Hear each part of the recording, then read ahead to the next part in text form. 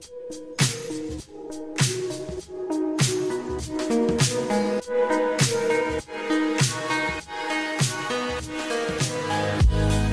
welcome to the latest episode of Data Unchained. I'm your host, Molly Presley.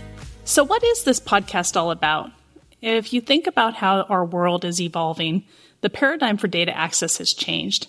We used to think of it as something you would store, put away, and really silo, often from each other or from other organizations. And a lot of those models have changed.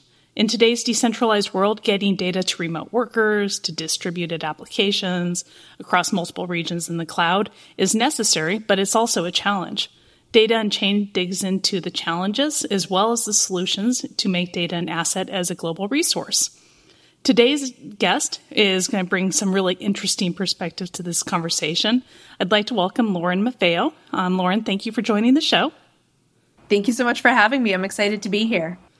And Lauren has a couple of really interesting paths in her career. One is as an author. She has published a book called Designing Data Governance from the Ground Up. And she's also a senior service designer for Steampunk and has been in the technology industry for quite some time.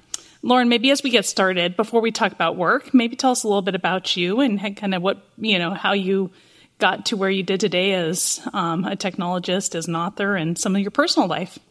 Sure. I'd love that because when I was in graduate school, 11, 12 years ago, never saw myself working in technology. And I certainly didn't see myself writing a book on data governance. I didn't know what that was and wouldn't have cared if I did. I was very focused in school on being a journalist and having a career in media. I was especially interested in broadcasting. And so when I was in college and even in graduate school, all of my internships were oriented around working in various news organizations, from digital media online to doing live broadcasting for a radio station in Washington, D.C., where I went to college and live now. And so I was very focused on that. And when I graduated from graduate school, I was really eager to get clips and build my portfolio as a journalist. And I got networked into London's, at the time, small but rapidly growing tech scene. I went to graduate school in London, so I made connections there and started to do freelance reporting for digital news outlets like The Next Web and The Guardian, focusing on tech. And that is how I got into the sector. I realized that it was more than just a beat I got to cover. I found it interesting, enjoyable. I enjoyed learning about how small companies are built. And eventually I transitioned to working in the tech sector myself. I've started by going into content marketing. I think that's a natural progression for many people with a journalism background. And eventually I learned about systems design, service design, user research. And I realized that that avenue would allow me to pursue a lot of the tasks that I really enjoyed as a journalist, talking to people, figuring out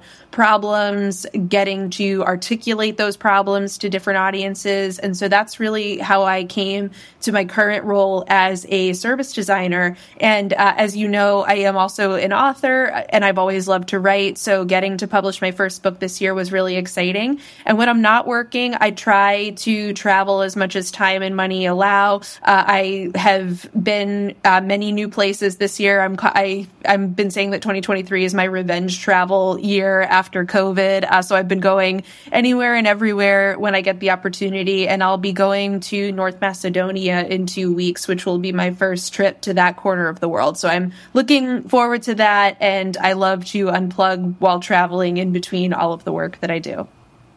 So you will have to meet at some point one of my peers at Hammerspace, a gentleman named Floyd Christofferson. He also made it in tech from a journalism background.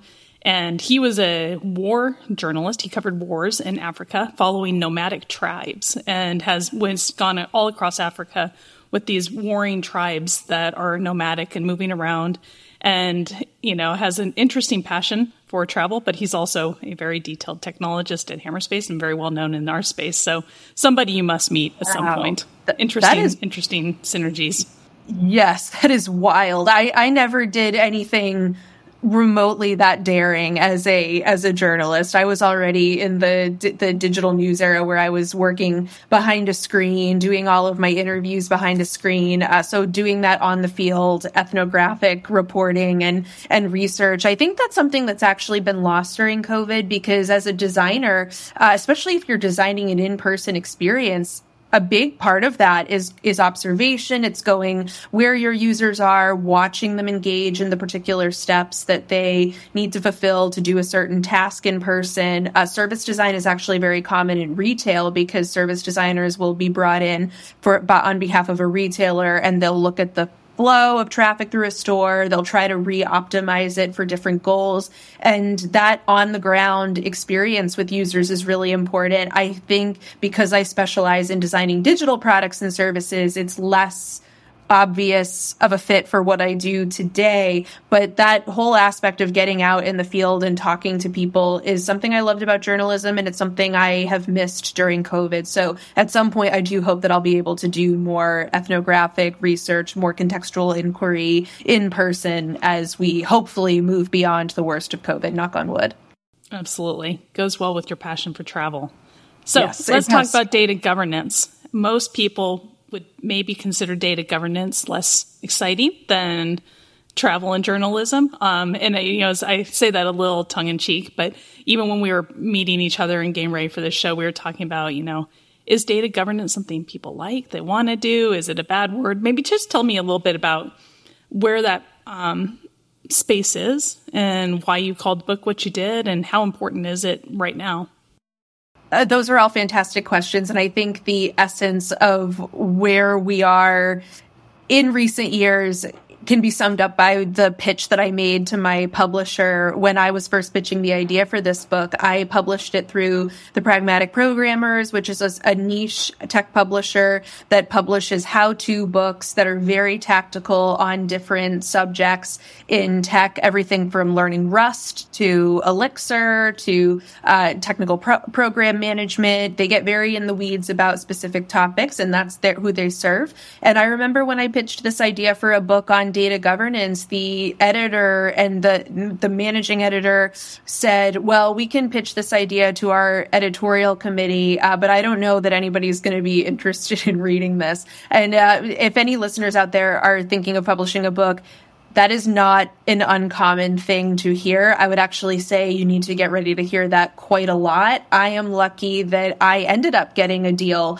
with this publisher to publish that exact book, because many times you have to get rejected by several publishers in order to hear a yes. So just because a publisher says that does not mean that all is lost. And I think that was a somewhat accurate assessment of where the market is and the industry is when we talk about data governance. It is not only is it not really done today to the degree that it should be, it is almost a dirty word in many circles among practitioners. I was talking as a guest on Data Architecture Online, which was an online summit hosted by Dataversity this month, and the keynote host, I was part of the keynote, and the host said it's almost like, when developers say, don't bother me with requirements, I'm coding. I feel like data is like that to an extreme. I mean, there's this real culture of tinkering in tech, and anything that disrupts your time to production or the amount of code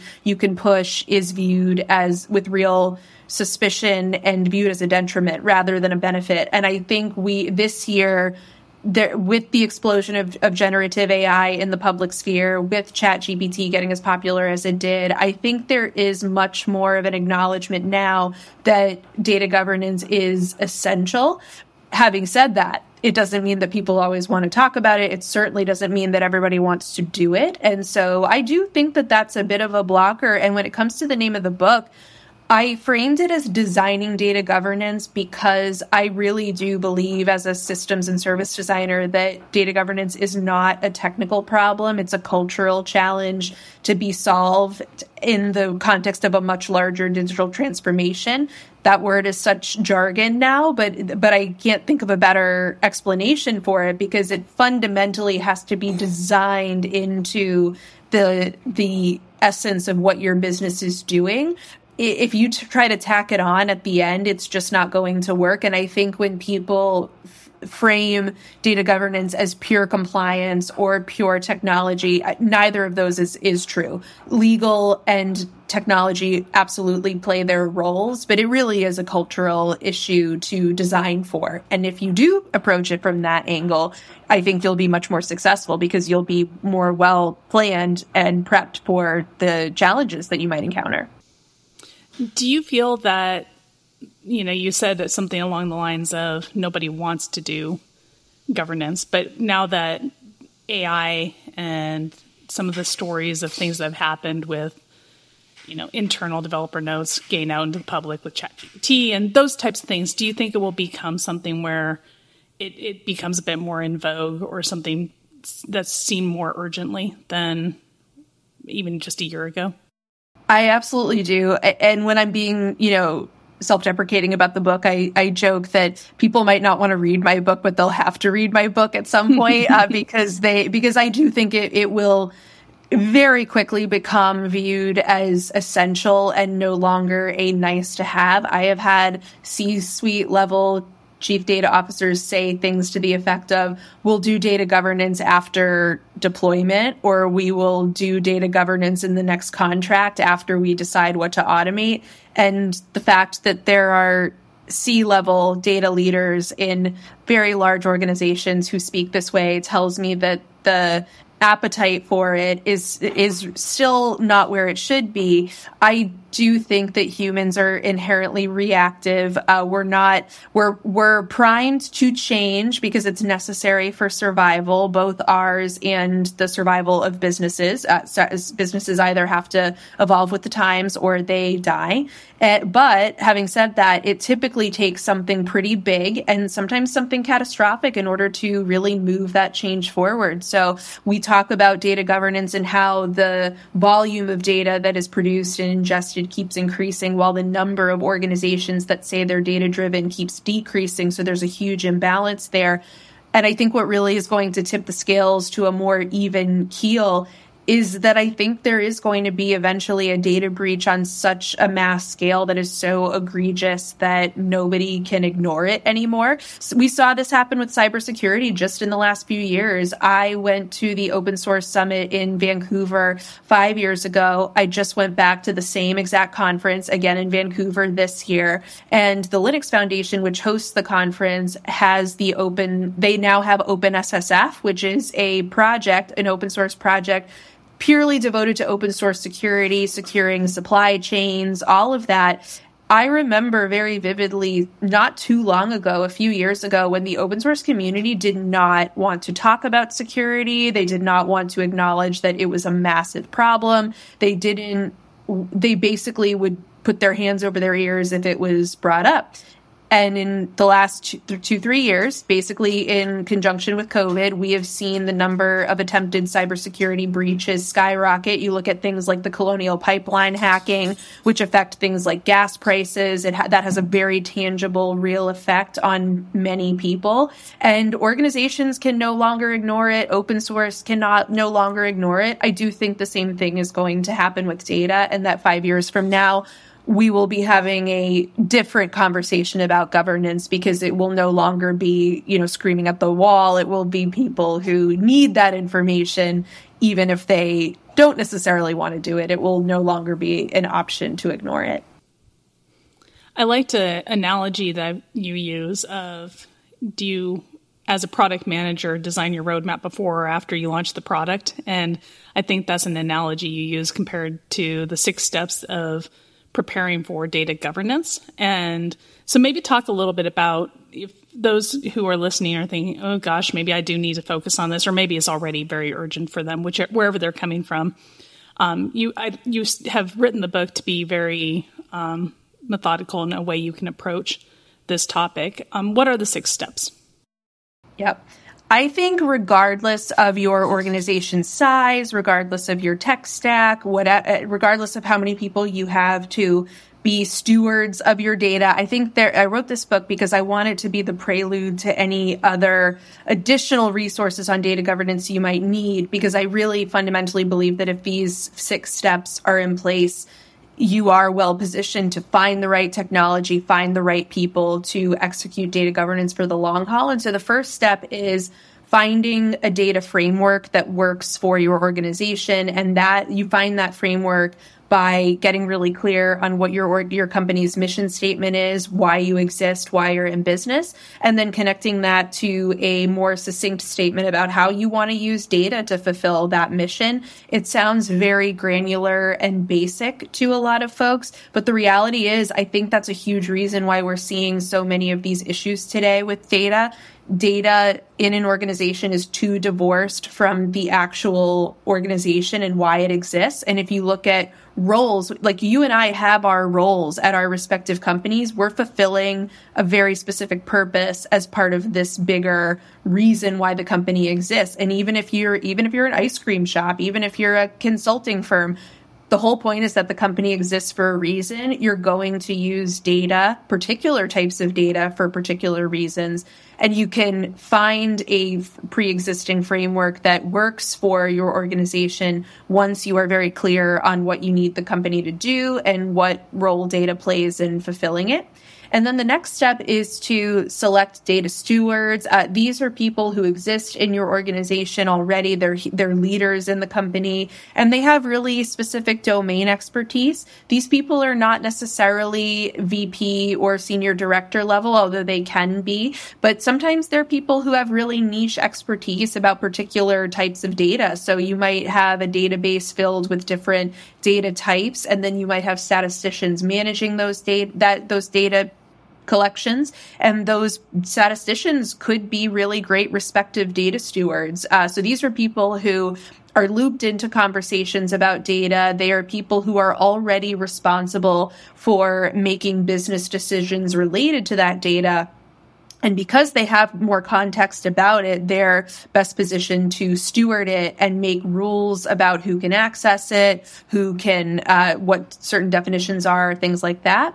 Once you've selected your stewards, you can put together a data governance council. This is a governing body that unites to share updates on the data per domain and make key decisions about things like approving new tools, agreeing on which projects you're going to prioritize, making decisions and having conversations about access control or new security implementations. And the idea is to bring all of these stewards to the same table, give them all a seat at the table, and give them a forum to discuss these in a cohesive manner.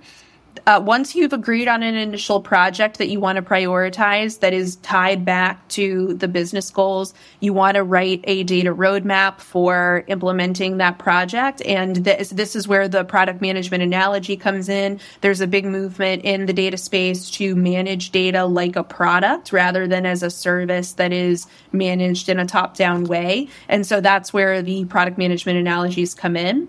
And then you want to practice governance-driven development by enabling the data governance standards, the quality assurance, all of that into your environment when you're preparing the data for release. So I always say that data governance should not be a set of documents that is divorced from your environments. Technically, if it is, something has gone wrong there.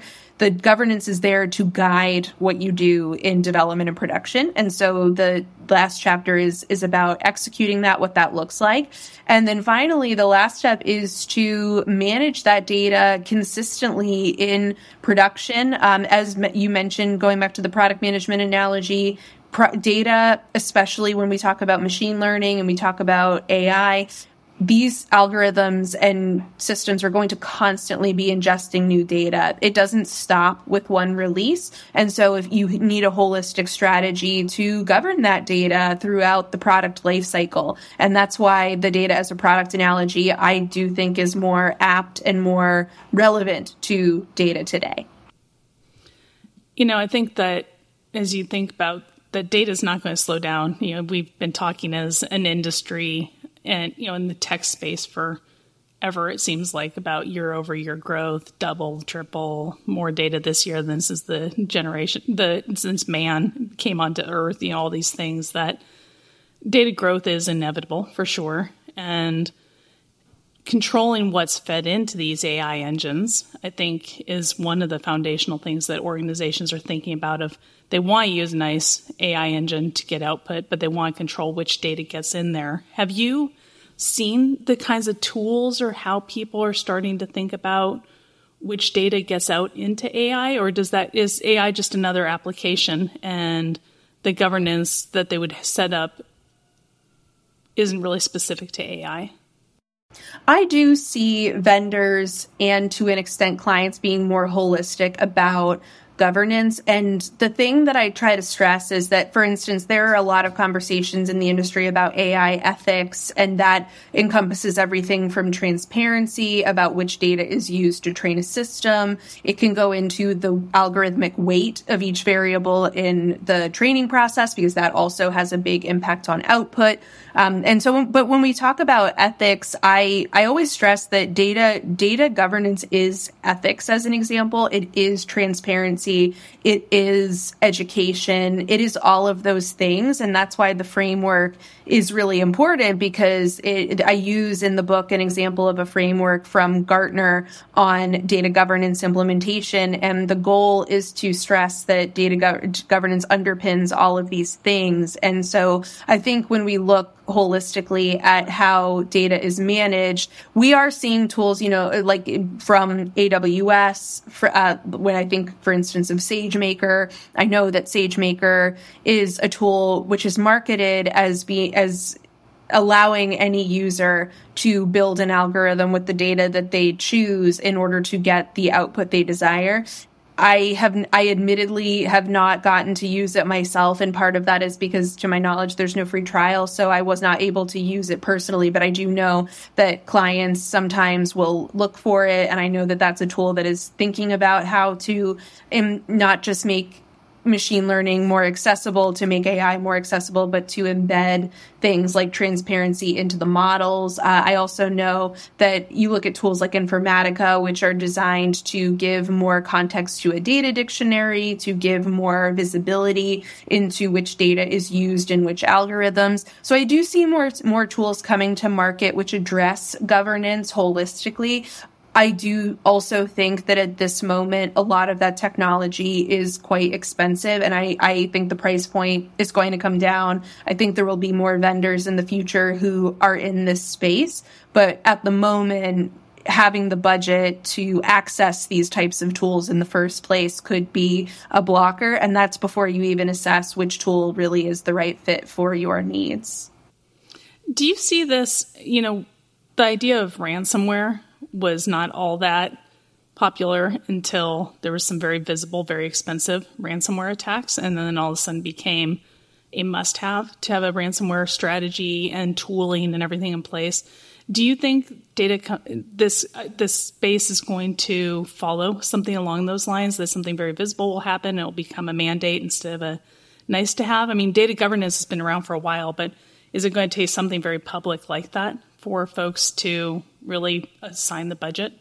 I do think that it's due to the reactive nature of people in general. It is going to take something large and mass scale, and catastrophic might be overstating it, but the consequences of it are going to be so great that companies can no longer ignore it. And yes, I do see that being in parallel. I think, broadly speaking, over the last decade, as the volume of data has grown, people have kind of had carte blanche to play with it and do whatever they want with it, somewhat free of consequences. And the consequences of that are well documented now. We know very clearly that algorithms are not unbiased. They reflect whatever data they're trained on. We know that the volume of data is growing and not going anywhere. And so I do think there is going to be much more of a demand for data governance knowledge and systems than there was before. You mentioned correctly, there are people looking into it now. There are consultancy services that manage data governance for their clients. I would say, but again, when I look at the appetite for these things, it's still not there to the degree that it should be. And I do think there needs to be a tipping point, unfortunately, for people to really get the message regarding how crucial this is. So for those who are on this journey, whichever phase they're in, are there dashboards? If you were a CEO, how would you know how your company's doing, where they're at risk? How does somebody see the status of their organization's strategy? Mm-hmm. That's a great question. Part of what I talk about in chapter 4 before you write the roadmap is doing a really honest deep dive into the state of data governance or not in your organization. And it's really important to be honest here, which I need to stress because very often the results are not what people want. Obviously, this isn't the results of something like this aren't going to look good for a lot of organizations. And so I think they're hesitant to do the work.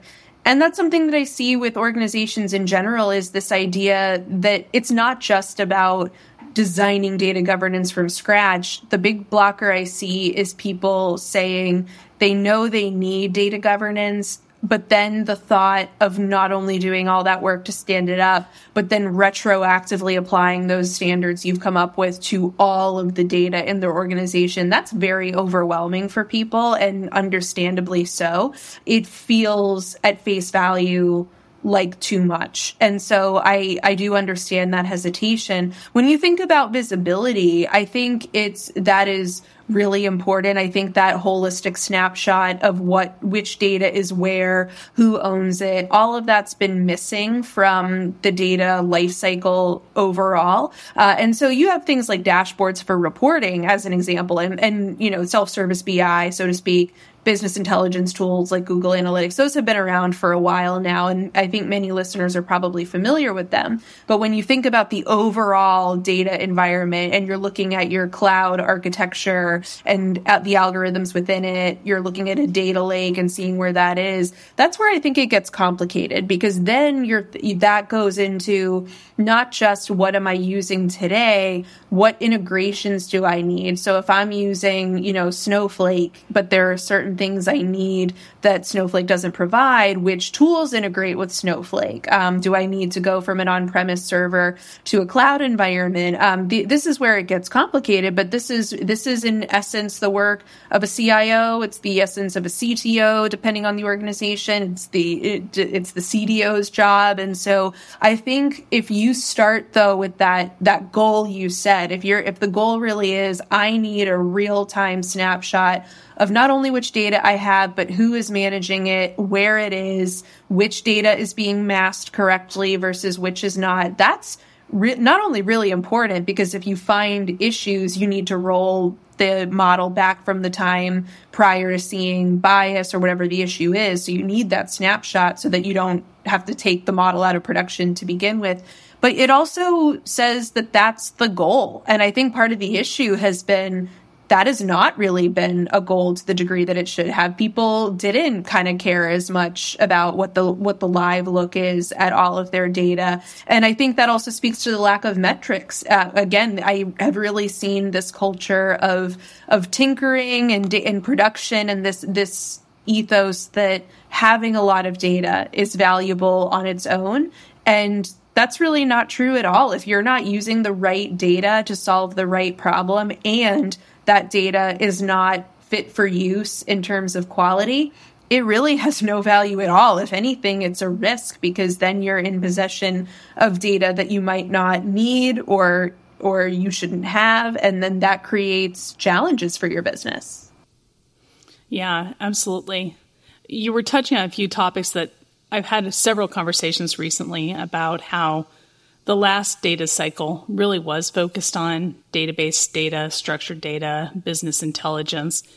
And a lot of these challenges came up even then, but the data was actually fairly contained in a database or on a server. Now, where we have this next data cycle where data is distributed in a lot of places, it's being generated off devices and cars and, in clouds and data centers all over the place. And that's probably where the next big set of insights are coming from, is this unstructured data from everywhere. You've used the term all my data several times, and you think about how do we conquer these issues when you're talking about all the data. It definitely is the opportunity, and it's exciting to imagine what you can do with that, but it's much, much harder. And, I think you're touching on we've just scratched the surface with BI and, the database data on how to address this. And we're going to have to expand that out to all the data now too.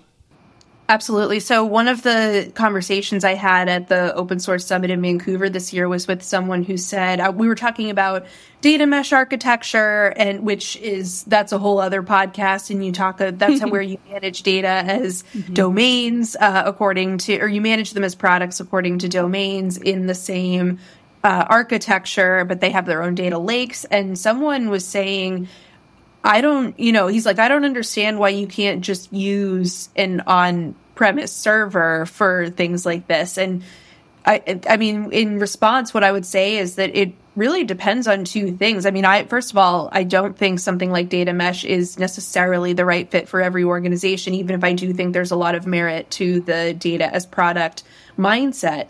But what I would say to somebody who is questioning, why do we need to be thinking about all of these new architecture types and tools? Why doesn't what I have work? First of all, that's not a new attitude. I've worked with clients for years who say, why do I need to automate this 5-day process into 2 hours? I do it in an Excel spreadsheet and that's fine. I've worked with many clients who have an attitude similar to that. This is no different. It's just with data. And in response to that guy, I would say the questions I have are, how much data do you have and what data type is it? Because if it's structured data and it's under a certain volume, you probably can use something more simple to manage it. But the reality is, as you said, most of the data produced today is unstructured. That is, if it is harder to get insights from that data, but I think that's really where the biggest opportunity is. As you said, it's much more complicated. And if you are going to manage it in a cohesive way, if you're going to vet it for quality, if you're going to assign stewards to it to manage that quality, that does require more of a strategy. You can't just put it all in a warehouse and then say that you're done. That approach, I would argue, never really worked to begin with. It really doesn't work when you add semi-structured and unstructured data to it. So as folks are listening to this show and thinking through for their own organization, what's next? Are there tools out there? I mean, we've talked about some of the frameworks and some of the titles that potentially are within the organization. Are there other places? Are there places that you go to learn, or organizations they can pull in as consultants? Kind of how would you help them as they're pursuing different ways to continue on their journey of learning and maybe gain some help? Yeah. Well, I would be remiss. I do work for Steampunk, as you said, and we do have what we call a data exploitation practice where we do sometimes guide clients through this data governance journey. And we're doing it for very large organizations, often at the federal level. So that's something that we do help clients with. In terms of resources for myself, I've really gotten a lot out of the Towards Data Science blog. So that is a blog publishing insights from data leaders on various topics, many of which relate to governance. These are engineering leaders at Google, Microsoft, big tech firms that have a lot of experience. And so I think that's a great resource for people to learn. And then I do hope also that people would read the book I wrote if they're interested in learning more about how to get started. You asked about the title of the book earlier. My pitch for a title was just Designing Data Governance, and my editor added From the Ground Up. And I was talking to my mom and my cousin before the book was published and said, I'm not sure about this new title. My editor wanted to add on From the Ground Up, and I'm not sure how I feel about it. They both immediately said, I think that's really valuable, because I would never pick up a book called Designing Data Governance because it would suggest that I need to know too much before diving in. But From the Ground Up implies that someone can learn something from it, even without a background in the subject. And so I do hope that is true. And I hope that if folks do want to learn more about what we discussed today, that they would consider looking up the book. So, Lauren, where can you find the book? Is it on Amazon? Is it available as a digital copy? All those types of things. Give us a little bit more detail on where folks can find this if we've piqued their curiosity. So the answers are yes and yes. So it is available on Amazon, barnesandnoble.bn.com, Barnes and Noble's website, Target. It is also available for order through independent booksellers. So if you have an independent bookseller near you, you can get it there. You can also go directly to the publisher. You can go to pragprog.com. That's pragprog.com. And the book is called Designing Data Governance from the Ground Up. You can order a print copy from the publisher. You can also order a e-copy for 35% off. So you can use the code DataGov23, all caps, and you should be able to get 35% off the book if you are interested in checking it out. I'm going to go download a copy. I won't use the code. I want to give you the full benefit of being a guest on the show. But seriously, as not just the podcast host, but thinking about the number of organizations I speak to that are trying to do what this podcast says, unchain their data and make it a global resource. That's the fun part, and we want to make sure that you're all staying safe while you're doing it. So I'm going to definitely get some copies and share them around with our technical team as well at Hammerspace. That's music to my ears. Thank you so much. And thank you for joining. It's a really interesting topic, and it's become urgent almost overnight, it was probably urgent before, but it's on the forefront of being urgent now. So appreciate you taking the time and sharing your expertise with us and with our guests. Awesome. Thank you so much for having me. This was awesome, and I hope that I will get to chat with you again.